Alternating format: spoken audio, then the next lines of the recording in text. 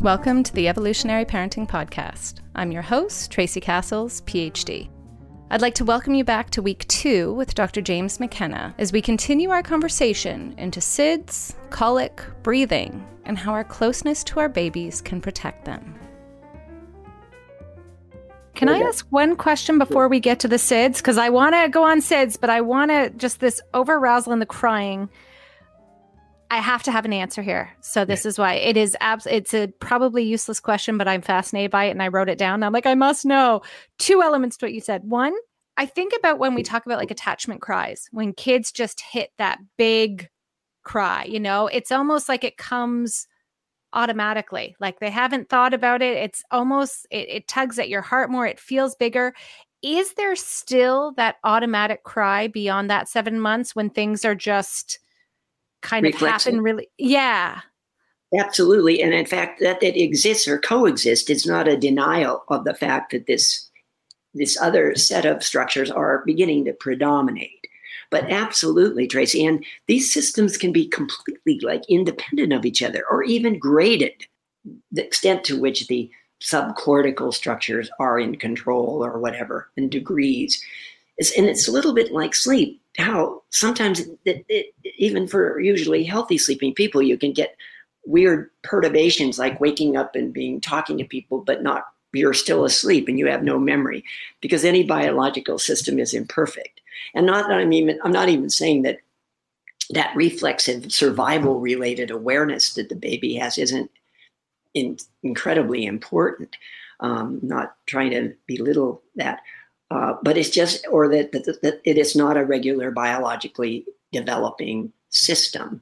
But as I was mentioning, any biological system is subject to glitches, like computers. Why did it do that? You just run it again and it's fine, you know? And you think, oh my gosh, my computer's going, no, just turn it on or reboot it. It's probably going to be fine. And so since it is an electrophysiological system, our nerve transmissions and everything, it's hard to really imagine it like that. But given the wiring and the complexity of it and the development going on, you can imagine that there should be more, not less, of these imperfect systems that were designed to be in the best interest of babies, in this case, because that's what's the crazy. So indeed, they can overlap, Tracy, and they're not contraindicated at all or in contradistinction to each other. Because you can get these interesting little permutations and expressions of those perturbations, you see. Yeah. So that was your first question. That was my first. The second here is a little off, but before I lose it, you talked, which I loved at the very beginning, about the influence of breathing on an interaction, even amongst adults. The breathing in, the carbon dioxide affects everything. And then you went to talk about empathy and us as humans being entirely empathic. And I did a lot of my dissertation work was on the empathy piece of our development. That was my kind of area of interest. And so I go to thinking, suddenly I'm going, well, wait a second, is this breathing? I never would have thought of breathing as providing us our framework for empathy. We looked at theory of mind, we did all that stuff, but I'm suddenly going, okay, I know there's research that links people who yawn, contagious yawns, to higher levels of empathy. And I'm thinking of this mimicking of breathing right as our babies, as you said, they hear the breathing and match. Do you think there's potentially a role in that this speech breathing has actually facilitated greater empathy, or do you think it maybe went the other way? I don't know. I'm just going, is that something that may have facilitated greater empathy? But I think even before speech, we had at least some cooperative work in terms of child rearing. But is it a chicken and egg question, or do you think there's something to our speech breathing facilitating the type of empathy that we see in human species now? I don't want this to sound like a cop-out, like, oh, everything matters. But in this case, I see it as these systems are co-evolving in relationship to each other, and any one cannot be effective. But in relationship to degrees and the abilities we also have to judge the extent of an expression of something. But I think that the reason why we looking at each other, like you were saying, how hard it is. It is incredibly important because your facial expressions are regulating my emotional system as I talk to you. And when I'm teaching, I've taught for 45 years, I still need my students to be there and watch their faces. And I am every minute, another part of my brain is telling me, get on with it. This isn't going over. It's not going over well. Change, do something. And it is part of this system. I really mean that it is important and it is related. They're all related together. The body temperature of your partner, and the oxygen that your CO2 that you're making available to them, but them every minute of it, watching your facial expressions and your pupils of your eyes, that respond, get bigger, not just in darkness, but get bigger when you see something you like and you're excited, and so there really is something magic about falling in love in your eye pupil shape. But I mean, and empathy itself, that you can look at what's happening to a person, you start to cry. And I'm not saying that I'm unique here. Maybe I'm on the higher range of empathy, but the second I see someone in an absolute truthful act of sorrow and they can't, let's say, keep talking because they're overwhelmed. I am overwhelmed reflexively myself before I even have a chance to think of it. And I know I can't be different. It's like a feeling. I am that person. And honestly, I can tell you a little anecdote here. I thought this notion of the Victorian fainting because she was too delicate, or he, you've seen those, I can't look at that and they faint. And I don't know why, but I always said, that's ridiculous, fainting, like that, or something you see. I just don't think that's right. Well, I was at a pediatric surgeon's meeting. I was given the talk on my research, mothers and babies, not serious pediatric surgery. And the two doctors who were giving this little added black and white film they were going to show, it was a new technique for dealing with bowel obstructions in children. And they whispered in my ear, Dr. McKenna, we're going to show this. It's pretty graphic. Maybe you might not want to watch it, and I go, as a scientist, and I did have my, anatomy and dissections and everything. He said, oh, no, I'm just totally fine. There's nothing like that bothers me. So they started showing this film, and they narrated it. And they show a little 12-year-old boy on a gurney. And they said, this is going to be, just say, this is the beginning of the operation. And one of the doctors put his hand in the little boy's anus and started pulling out the intestines like it was a rope.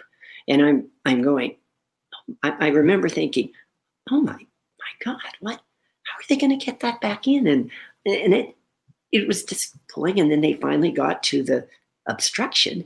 And he pulls it out and says, and here is the obstruction. And it looked like a tennis ball. That's all I remember. I blacked out instantaneously, fell off the stage, and I was unconscious for about 10 seconds. And the poor doctors, I woke up and all these faces were looking down at me, and I got a jolt like, oh my God, I couldn't believe what happened to me, because I wasn't, going, I wasn't, it was intensely involved in trying to understand it and, not be horrified with it. But I think to this day, after many years of thinking about it, for a few seconds, my body couldn't separate me from what I saw going on. And the blood just rolled out of my head. I don't know, went to my colon or wherever it would go. But I was that person, Tracy. Whoa.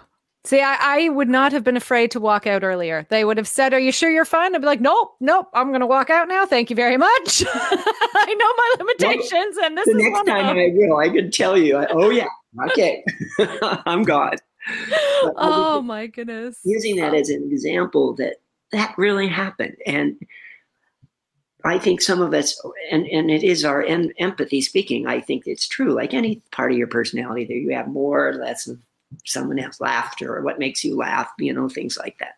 So it's very individualistic, but nonetheless, that we can automatically become the person that is in pain, that's drowning. And you may not even be a very good swimmer, but it becomes almost unacceptable. You have to do something. And that is a powerful human emotion. And we think that that theory of mind that is the basis of this and is so compellingly evident in terms of what happened to humans throughout our evolution and why we have been so successful and able to spend taking care of not just one dependent baby, but what species actually can keep to survival multiple offspring that are born with 25% of their brain volume. And it's because we can't do it alone. We do it in family units, subunits, or we have males, paternal biology, where males can be very much 100% involved in caretaking. And around the world they do, and bifurcate in different ways. But males have the same paternal response of oxytocin, prolactin, and cortisol, and testosterone fluctuates with the status of a male in relationship to his babies, and partnering with a woman goes down. Having the first baby, the testosterone goes down. With spending hours with the baby, the T goes down. And it is there to accommodate the babies, their survival. So being a man, if reproductive success is what it's all about, which seems to be, then being a man is, yes, that T goes down to eliminate unnecessary risk-taking, permitting patience and nurturing of your babies, so on and so forth. But it's a huge issue and can't be separated, as you're saying, from that instant cry for some babies if they see their attachment figure leave. And then the degree to which all babies, I think, could be pushed to experience that if that threshold reaches some high point of suddenly it's beyond what that individual child can feel comfort with. Yeah. Love it. Oh my goodness. Okay. You have described really well how the breathing system affected the inconsolable crying, the kind of inability to turn off. But as you were about to get to, it is fascinating that this same system, same glitches seem to have a completely opposite effect when looking at SIDS. Can you tell us what is the theory here with SIDS that's happening? Yes. So it has to do with the fact that normal human sleep and rapid eye movement has a very different input with respect to activity of the brain. The cortical area, the prefrontal cortex, the judgment, the response to what you're seeing, all of these meaningful interactions are occurring in the executive functioning area of the brain, the prefrontal cortex. So REM, as I've mentioned to you, you jump in and out of control of breath in rapid eye movement sleep. And now it looks like, in accordance to, if you're shocked in the dream, you could even just hold your breath for a second like you would if you were startled. Even that. Or breathing faster because someone's really chasing you and you're in your dream, you're afraid. You want to get away. And you know that there are proteins that coat your muscles so you can't jump into your dream, et cetera. And you're basically kind of paralyzed in an interesting way, for at least the major muscle groups. And that's good because you might run through a plate of glass or go down the stairs and hurt yourself. But that's why you can't run as fast as you can, and you can't see what's wrong. You're not going fast enough. You know, we've all experienced that. But anyway, interestingly, with the dream, you move into your volitional system, gets activated, and it does. My hunch is that going into it is easier than relinquishing it to the autonomic system because of the activity that's going on and beyond the breathing. You're seeing things and reacting to it. It's kind of a form of interceptive feelings that you can have. And you're going in and out in the dream of jumping in and then possibly passing the baton to the other system where autonomically you're breathing. Maybe it's a quiet moment in the dream. But then when you're going out of your dream sequence, the baton is passed to remain in the domain of the brainstem and tidal volume breathing or maintenance breathing. And what if at the end of the dream, when the baton is passed, there's no receptor to take it, or the degree of stimulation needed for that engagement just doesn't happen for some reason. The baby can actually quietly suffocate, can lose oxygen. If there's just a mix-up, a glitch in that the otherwise very flawless transition at this particular age where they're integrating, that there is a mismatch. And it could be very idiosyncratic, but with huge potential effects. If the parent put their hand on the baby at that second or so, the baby would likely breathe and terminate that apnea. And that's why the co-sleeping breastfeeding issue actually is related to diminishing potentially the effects of this lack of synchrony between the evolving two systems. Because what happens when you're co-sleeping is you're getting streams of activity from all directions, smells even, touches, unexpected coughs or unexpected events by mother, movements, which is a vestibular cue, and all of those streams have could be serving as a backdrop to reminding the baby to kind of be participating in meeting the needs that it has.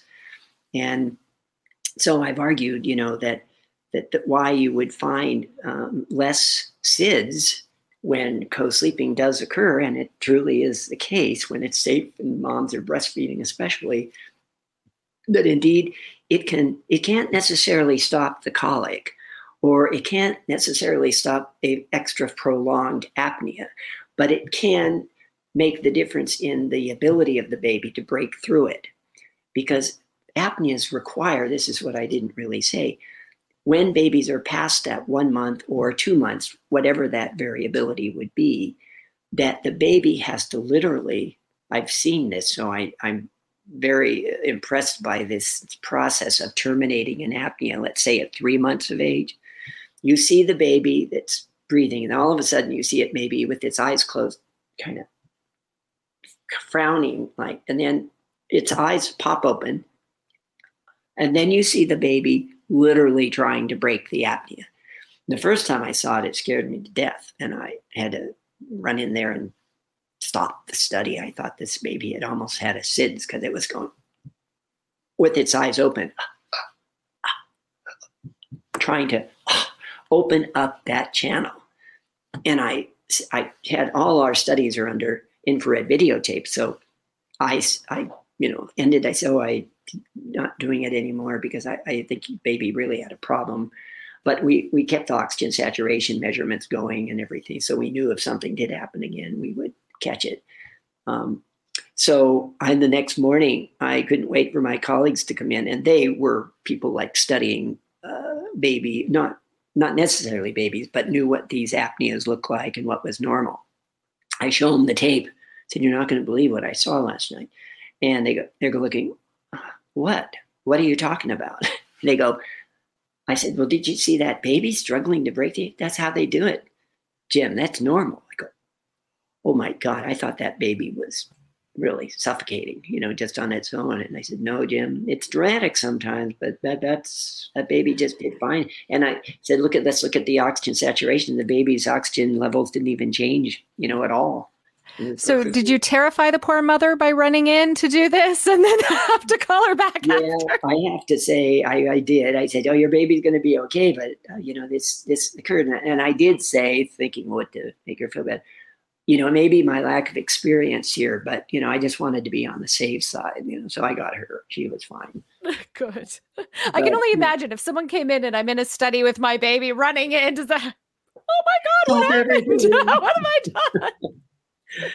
So the SIDS connection then is making this system a little more precarious, particularly as it's transitioning, because a lot of collateral smaller neuronal units would be involved in the termination of the apneas. And that's why I have argued in sort of removed from this notion of colic potentially and SIDS as being related originally to a biological system, bigger than either one.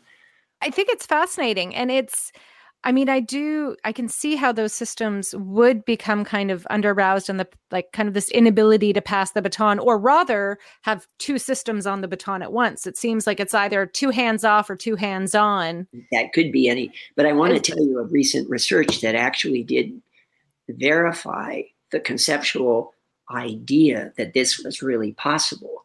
In 2016, a paper was done by Paradis et al., 20 minutes away from my house.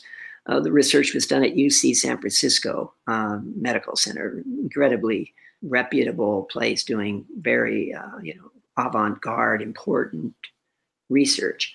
She published a paper with many of her colleagues. She was the primary author that showed that heretofore, after their studies, never before had a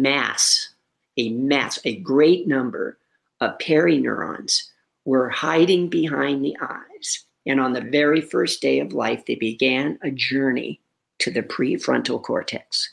And they got there at between about 4 and 6 months.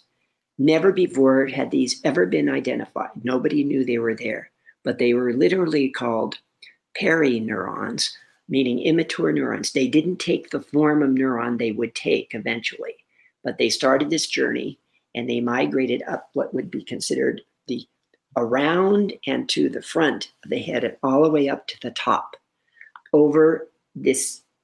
Well, they had been studying this for 5 years, but they were looking at this for 1 year. And it not only, here's what was so remarkable, not only were they there, these mass, there were thousands of them, but the kind of neuron they became was determined during the journey. And where my inference was, oh my gosh, 80% of them were inhibitory neurons, which would be related to why the baby can't stop. It's in the angular gyrus, but to be specific about it, but that's not so important. But they migrate, and most of them will restore the ability to stop the behaviors. It's not just the crying, but it could be other things too. And the balance, it's important for the excitatory and inhibitory neurons to be totally balanced. And it was massively overburdened by excitatory neurons. And I thought, holy moly, that is exactly what this model would could be explained by. That's fascinating. In the cry, but just can't stop it. Doesn't have the same repertoire of skills or neurological development. So that's why I, have been interested in seeing if they used magnetic resonance imaging techniques to study these babies' brains. And unfortunately, these were babies that died, but they could trace through the staining techniques. First, they discovered that they were there because they had babies ranging all the way up, I think, to about 4 years of age. And I think that it is actually potential Nobel winning research. Now, think of this, Tracy, from the standpoint that we take to this.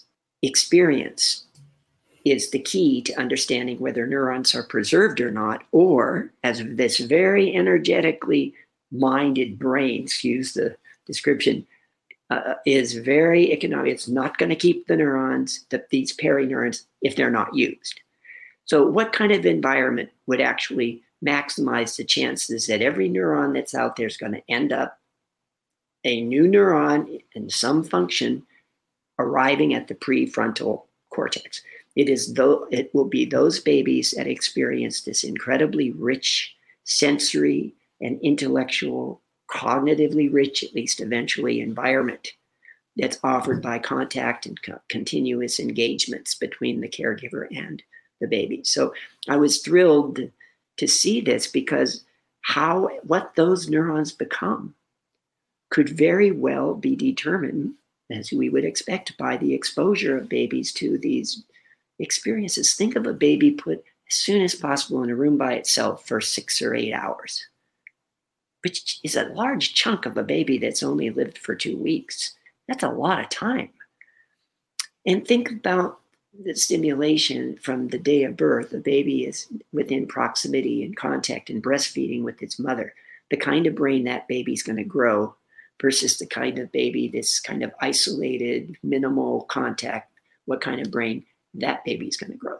So as an anthropologist, to me, this research has so many implications, but not the least of which is the old adage that it really matters, those first early, years, 2 years of life for affecting intelligence levels and skills and capacities.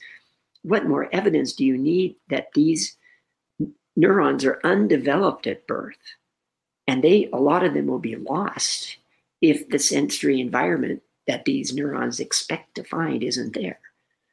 Now, the environments will be what? Go ahead, Tracy. You've got a question. No. Sorry. Yeah, I do actually, because I was just thinking about like the role of this environment with everything. You have, as you said, there's this biological element going on. There's the biology of, this asynchrony that seems to be somewhat out of, well, I would say potentially out of our control, but also could it be linked to the experiential element of things? So. Yes, it's not saying that every baby won't have some element of, let's say, inefficiency of a system or a neurological engagement of some sort. In fact, Daniel Stern, I think it was, argued that about 10% of babies are born with some kind of neurological deficiency, not necessarily life or death, but some deficiency. So obviously the microenvironment into which our newborns are born, and no one has in a generic way disputed this, but I think what this new research shows is it's really greatly potentially affecting what these neurons become and which are regressed or lost and which are preserved. And we definitely know that that sensory environment, the microenvironment, is the normative environment for the human infant. And that's what the body of the baby expects biologically. Now, it doesn't get born thinking, I can't wait for all that contact. No, but its genes know. And the epigenetics are supporting this as well, that held babies have different telomeres and lots of contact versus less contact. So, and Dione, as a neurobiologist, did a study in 2013 that just simply showed breastfeeding, that of course is not just the breast milk and immunity, but contact, more contact, that the white matter, the actual glial cells that integrate the nervous system and that move really quick messages all over the nervous system, that they were significantly increased in density as babies were exclusively breastfed. There was a huge density difference, which is a remarkable finding as well, that the breastfeeding compared with the babies that had formula had a very different set of glial cells that were probably preserving the retention of those cells and leading to a greater density that would mean more efficient communication between different developing systems. And it makes me think too, I know in your paper, one of the things that was discussed was there is some evidence for going back to the inconsolable crying, that it tends to be linked with sleep disruptions more so than usual, including later on. But this is where I feel like we're a wrong society to be looking at that. And I say this out of the idea that our response when kids have this is stuff like sleep training, is more separation, is less of that environment. And I think to families who may be struggling with a colicky baby right now, that potentially providing more of that sensory rich environment, do you think it can overcome what might be happening there? Like, it seems like the way they write about the research, all these things are foregone conclusions, that at 6, you're going to have problems. At 10, they're going to have emotional disturbances. They talk about all this. And yet, to me, I think it's almost there's something going on. And then we're pushing cultural ideas that take away this environment that they need as babies. And so that's how those problems persist. Is that a theory that at all holds any water there? I think it is a very reasonable perspective that you bring, Tracy, and you have good background to think of it. That's certainly testable, and that's what we should be looking at, these kinds. But I think you're totally right. There is a bottom line assumption that is really the opposite of what it should be.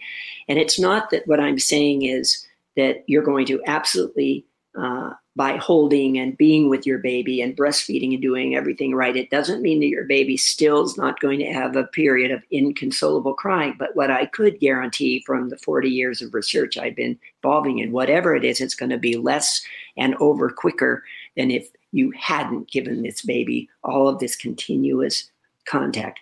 With inconsolable crying baby, you're looking at a dad that had had it, and this baby of ours had exclusive breastfeeding and everything. And for, maybe 2 weeks or something, maybe not quite that long. It seemed like it came on quick and left quick. But this baby got continuous, if not less. I don't think he could have ever gotten less, but he got tremendously sensory contact with his mother and his father, practically continuous while this went on. And it was hard because you just are scared. The baby looks like he's really in pain or in fear. Now I've changed it to the baby is afraid. That's what that look is. It's not necessarily pain. But I'm just saying that first you set it up that it would be by all the touching to begin with. You're bringing whatever that deficiency may be. It's very likely that you're doing the very best thing you could possibly do to help them overcome it, for sure. And or that when they do have it, it might be for a shorter period of time if you sustain that. Just what babies need is, no matter what, that contact, that contact, that contact. I think that's so important to bring up because I know I was very lucky. Neither of my kids had well, my daughter did for a bit when we discovered a dairy allergy. So she really was in pain. And I remember being like, this is a pain cry. Like it even felt different than fear. But my kids didn't have that, but my sister did. And I'm almost 14 years older than her. So I have very good memories of all of this. And my mom used to recruit me to, when she needed the break, she would recruit me to hold my sister.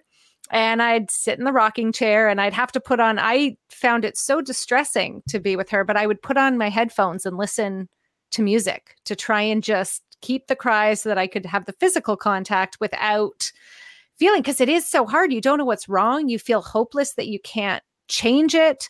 So I think it's really nice to hear that that contact actually is doing something very positive. Yes, I totally have to believe that. Not from the fact that the research has been done that shows it yet, but from all the subsidiary lines of evidence, it would strongly suggest that if this could be done and looked at in any systematic way, that indeed you would find that the cases are are cut short or have less durations, and the ultimate severity of it, whatever way they would be measured, would be less, and your baby would be back, so to speak. And I wanted to just tell everybody that I realize these are huge, complex issues. And I make a big point of saying quite in the beginning of this paper, should anybody be interested, that this is a conceptual model. It's really incomplete.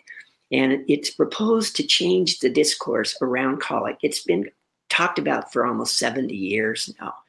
And nothing has moved here scientifically about what it could be. And I think that it may not just be explained by this, but I think this is a very reasonable set of hypotheses to lay out, because it can be really justified even more than you've gotten from this little talk.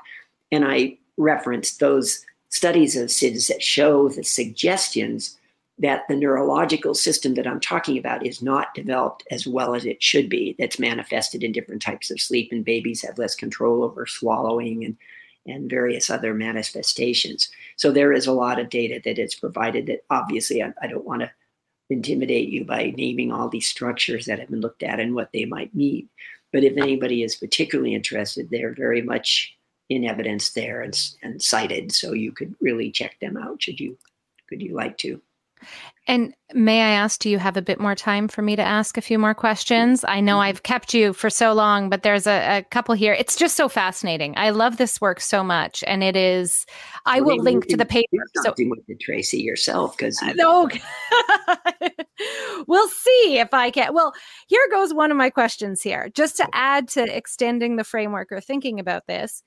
As you said, we know breastfeeding is protective against SIDS. And one of the things that I thought of when I was reading this was this idea of, I now go to Stephen Porges' work on the myelination of the vagus nerve and the autonomic nervous system from breastfeeding, the specific effect that breastfeeding has on myelination there. And you brought up the glial cells, and I remember that paper as well. Could it be that part of the protection of breastfeeding is actually this more developed autonomic nervous system, which allows it to kind of, the way you described that, losing the baton, the volitional system goes to hand it off and the ANS is like, sorry, I dropped it. It's less likely to do that because of this myelination, the length of the glial cells and everything like that. Do you think that could be hypothetically? I wish I had thought of that, but I know Porges' work and everything, but you're totally right. That would be very relevant to this. Absolutely. Yeah. I'll have to quote you the next time I That's another little line of supportive evidence for thinking like this about these issues.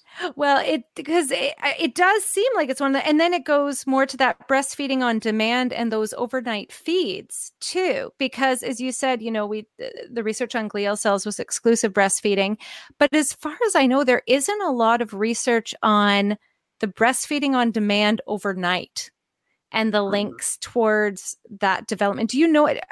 Do you know any? We've looked at it. You've looked at it with respect to co-sleeping and SIDS in general.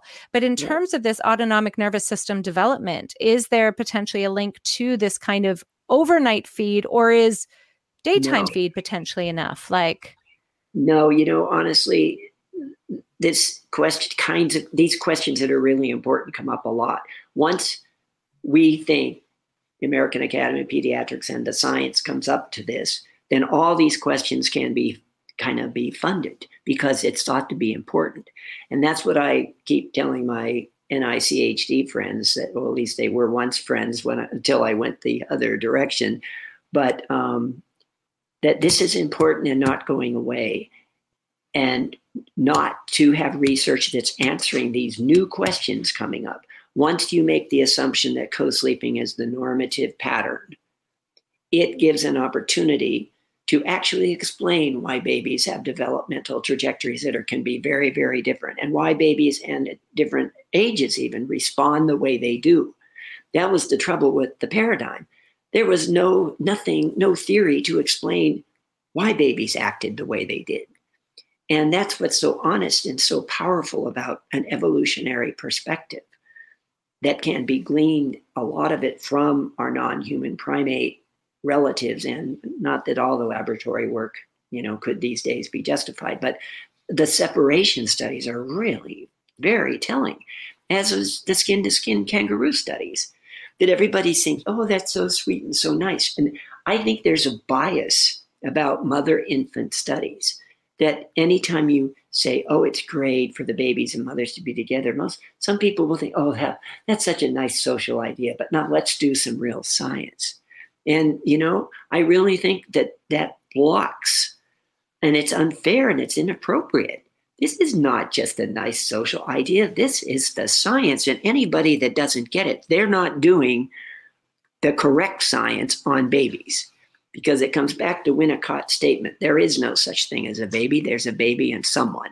And that is such a absolutely powerful beginning point that would change entirely the scientific pediatric paradigm on thinking about what causes babies to get certain even diseases and issues, and even childhood cancers.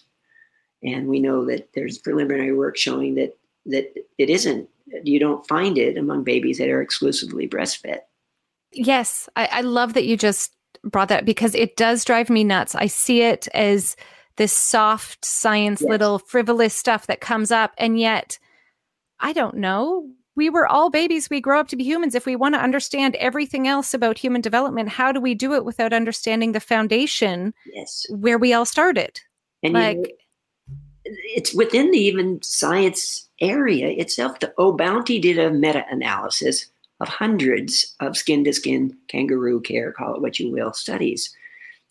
And I'm just going to tell you one of her findings. There was 37% less infant mortality for the babies that had skin-to-skin contact. Much less sepsis, if any, hypoglycemia out the window, various kinds of dysenteries or intestinal flares. The number of babies that came back to the hospital, hugely different among the babies that received the contact. And Tiffany Field found the relationship between touch and body, physiology is critical. Babies massaged for 15 to 20 minutes every day, they put on average 47% daily weight gain compared with what they were putting on before. That's not a nice social idea. That's the digestive system, maybe because of prolactin being released or oxytocin is more flexible and can absorb more calories, making the baby gain more weight. It's so much more than, as you're saying, Tracy, this, isn't that cute? Oh, I love that finding. Yeah. Now let's get on and do science, Yeah, absolutely. Well, I have one more question pertaining to this kind of offshoot here for me, and that's to do with stress.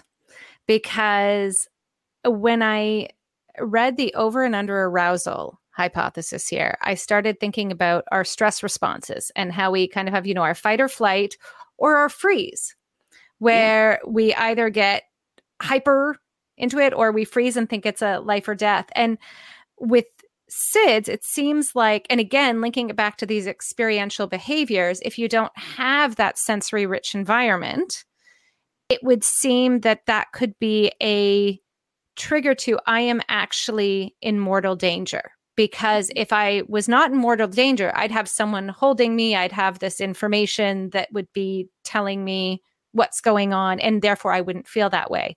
And with that, sorry, sometimes my ideas, I just go here to here to here to here, and then I'm nowhere. It is related, Tracy. If you're following. But then I go to the issue of SIDS in daycare, where, we know that outside of safety issues, daycare in the first day and week is its own independent risk factor, even when they follow all the safe sleep.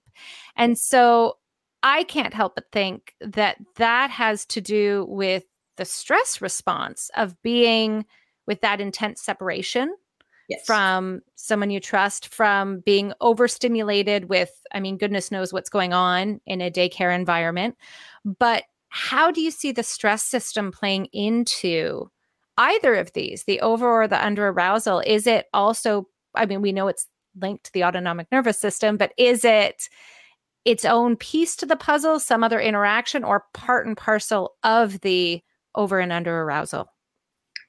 Well, it could be related. I have to really think about that, but I would say that, Niels Bergman, or at least his work, who does so much with kangaroo skin-to-skin contact, he says it right when he says, when a baby is separated from its mother, it's in a neurological crisis, that its body knows something is wrong. If the baby doesn't say, oh, where's my mom? But its body is knowing something is really off, that its survival is threatened. And indeed, that is why the babies cry reflexively. They don't know why they're crying. They're not trying to cry. They cry because they're protected. Interestingly, the babies that are hidden and mothers go off and forage, they don't cry at all. In fact, they don't poop and they don't cry. And our babies poop and cry because continuous contact and proximity, and that breast milk, of course, is low in calories. All of that is the body expects always to be with someone, even though the baby doesn't, quote, know that cognitively. So his body will immediately go into a protective stage. The first, if the baby can, is going to retrieve the caregiver by crying. That's what the cry does, aside from hunger and pain. The other is to retrieve the caregiver. And usually babies aren't going to be gobbled up by predators that are hearing the baby cry because the baby's always with mom. But I think your freeze idea is really interesting, and then I'm going to vacillate a little bit between putting unrelated things together, but it could be like the babies, or us, we are at a stage where it isn't just a reflexive get out of here or start fighting. It's, I have a decision to make. What's the best strategy? You're not saying what's the best strategy, but you're figuring out what you should do. I don't know what freeze means in the technical way, but I'm thinking that you're not doing anything, but you may not be truly frozen. You're frozen in an indecision at that moment, but you know that there are alternatives. What do you do in this situation? What would be the best move? So maybe that the freeze is actually a stage that there's more than fighting or fleeing. There might be something else. And maybe that freeze, but I do know, just come to think as I'm talking about it, there are animals that just try to minimize their body presence. And I guess that could be a motive if you can do that. That would have a different origin than what I'm describing. It's not cognitive or close to it. It's just reflex. Stay still, don't move, use your body as a shield, and something like that. So or even those animals that kind of, I think about my poor cats who torture chipmunks, and the chipmunk looks dead in their mouth until they drop it. And then it kind of overcomes and goes out. So that kind of, again, that mortal threat leads to this kind of shutting down in some way. But it's true. I don't know if that shutdown also leads to a thought process of, okay, now what? Because my mobilization isn't working. I can't fight or flight. So now I've got to run through what else to do. I would imagine, too, that since predator-prey behavior evolves in relationship to each other, that freezing position couldn't really work in situations where the animal's going to be killed with one bite. It's not going to work. So my guess is that the animals that do that, they're preyed on in a different way than, other animals that, like what would be zebras or whatever, ungulates, mini ungulates, they got to run like crazy and such. But fascinatingly that you would raise that.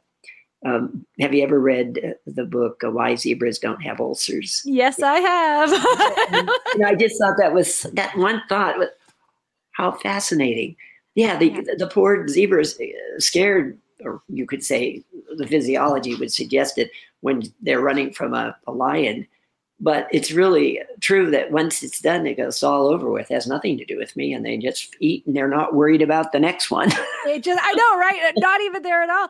But I do, when I think about it with babies, I think about the level of stress that must occur at a physiological level when they're separated from their caregiver. And which then, suddenly, as you were talking, made me think about, I know we have the breathing that kind of consolidates around 7 months.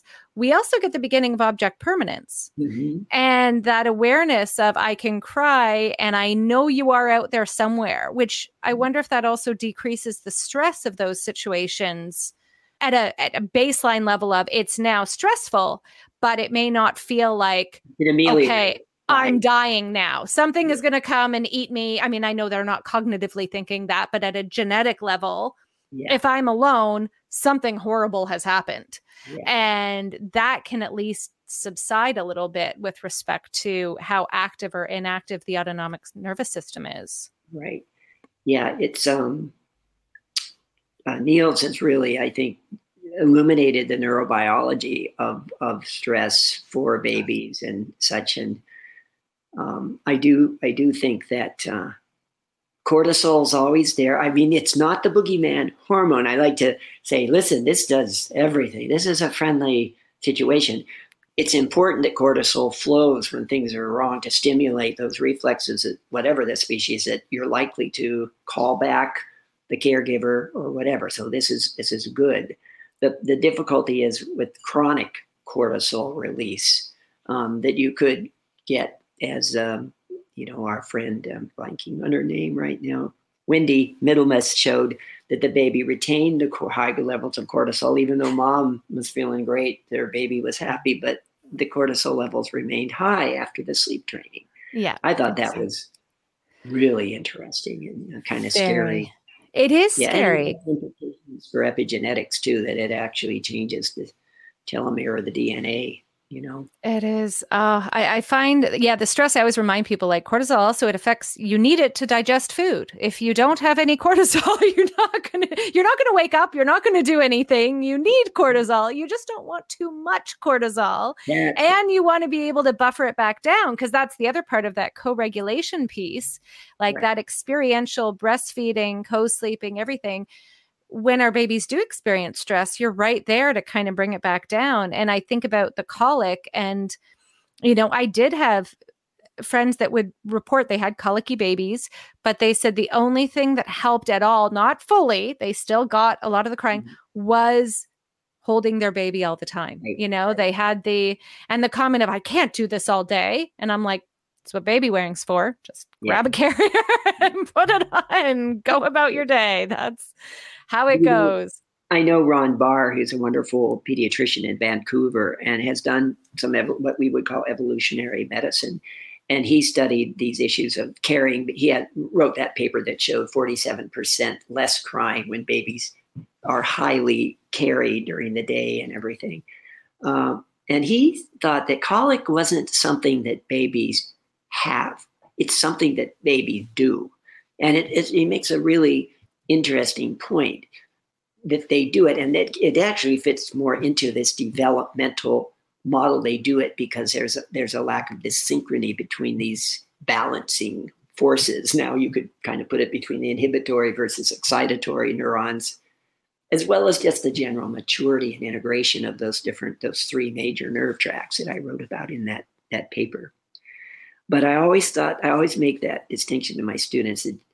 I know it won't sound very logical to say that, but you'll understand someday, I think, what he means by that. It's not a disease. You know, it's an expression of something going on that may be normative on the range of continuum of some babies. And I would explain it by the complexity of this integration of these two very different breathing control systems that are critical to vocalization, whether it be pleasant talking or crying, and how you get that capacity, you know, to be human in that manner. Well, I love it because I always heard colic was the 5-letter word for we don't know, was how I always heard it described. And I'm now going to say, actually, maybe we will know soon enough. We have ideas now, but yes. That is, I love that though, something they do. That is a very profound statement on that. So me too. I thought it was very interesting because, you know, you hear parents, and I understand it. I'm just making the observation that it's almost like a sad thing. They say, "Oh, you know, my baby has colic," you know, as if it's a, oh my God, you know, I'm so my sorry. Baby has 2 heads. I'm sorry. I'm not sure what to do.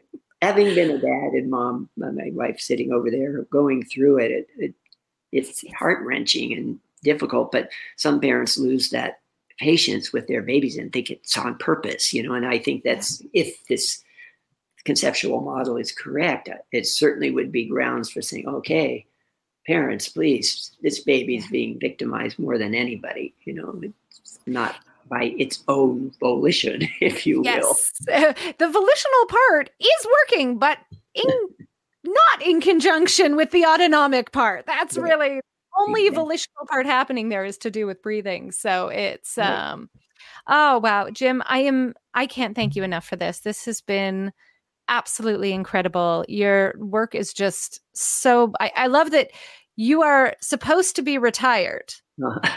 And this is what. Right, Tracy, you'll be like all of us, you know, you don't ever retire. You do your work because you love what you're doing, and you always feel so lucky. And so, yeah, you can hang in there. I hope so. I hope to do it. I mean, I might retire a bit more than you. I'm not sure I'd be giving 4 talks in a month and hopping on and everything else. I might spend more time at the zoo, but and just for me, not even with the grandkids. So well, keep up what you're doing because it's really been so supportive and valuable for many of us working, you know. Well, thank you so much. I am so excited to have been able to talk to you about this after a couple of years. It is so lovely to see you again. It is just incredible. Same for me too, Tracy. Well, I thank you again. I will have links for this paper and anything else up in the show notes so everyone can access it that way. And I can't wait to see what you do next so that I can bring you back on again and cover in depth even more. So keep your fingers crossed. I can get those people over at UCSF because I think if I had a chance to tell them why this would be interesting, I'd say, like when I first started my research and didn't know anybody to, where's the sleep lab? When I was done with my 15-minute reasons why, they said, when do we begin? Because the material sells itself here, you know? It really does. And the thing is, it's so logical. What got me is I almost forget it is just a theoretical framework because, you know, I always think about it in legal terms. It's like the perfect circumstantial case. You have, it is the, if you I were. thought of that exact word myself. I said, well, one way to say it, it's a really great circumstantial argument. It is. It is. It's a circumstantial case, and I would vote to convict if I were in any court there, or acquit, whatever you were going for. But that is how I feel of it. And so I sometimes, when I talk about it, I literally am ready to just take it at face value and have to be like, no. We need the research on it. But it makes so much sense. It fits with all the other research. When I say circumstantial, just so people understand, right. And if you read the paper, you will.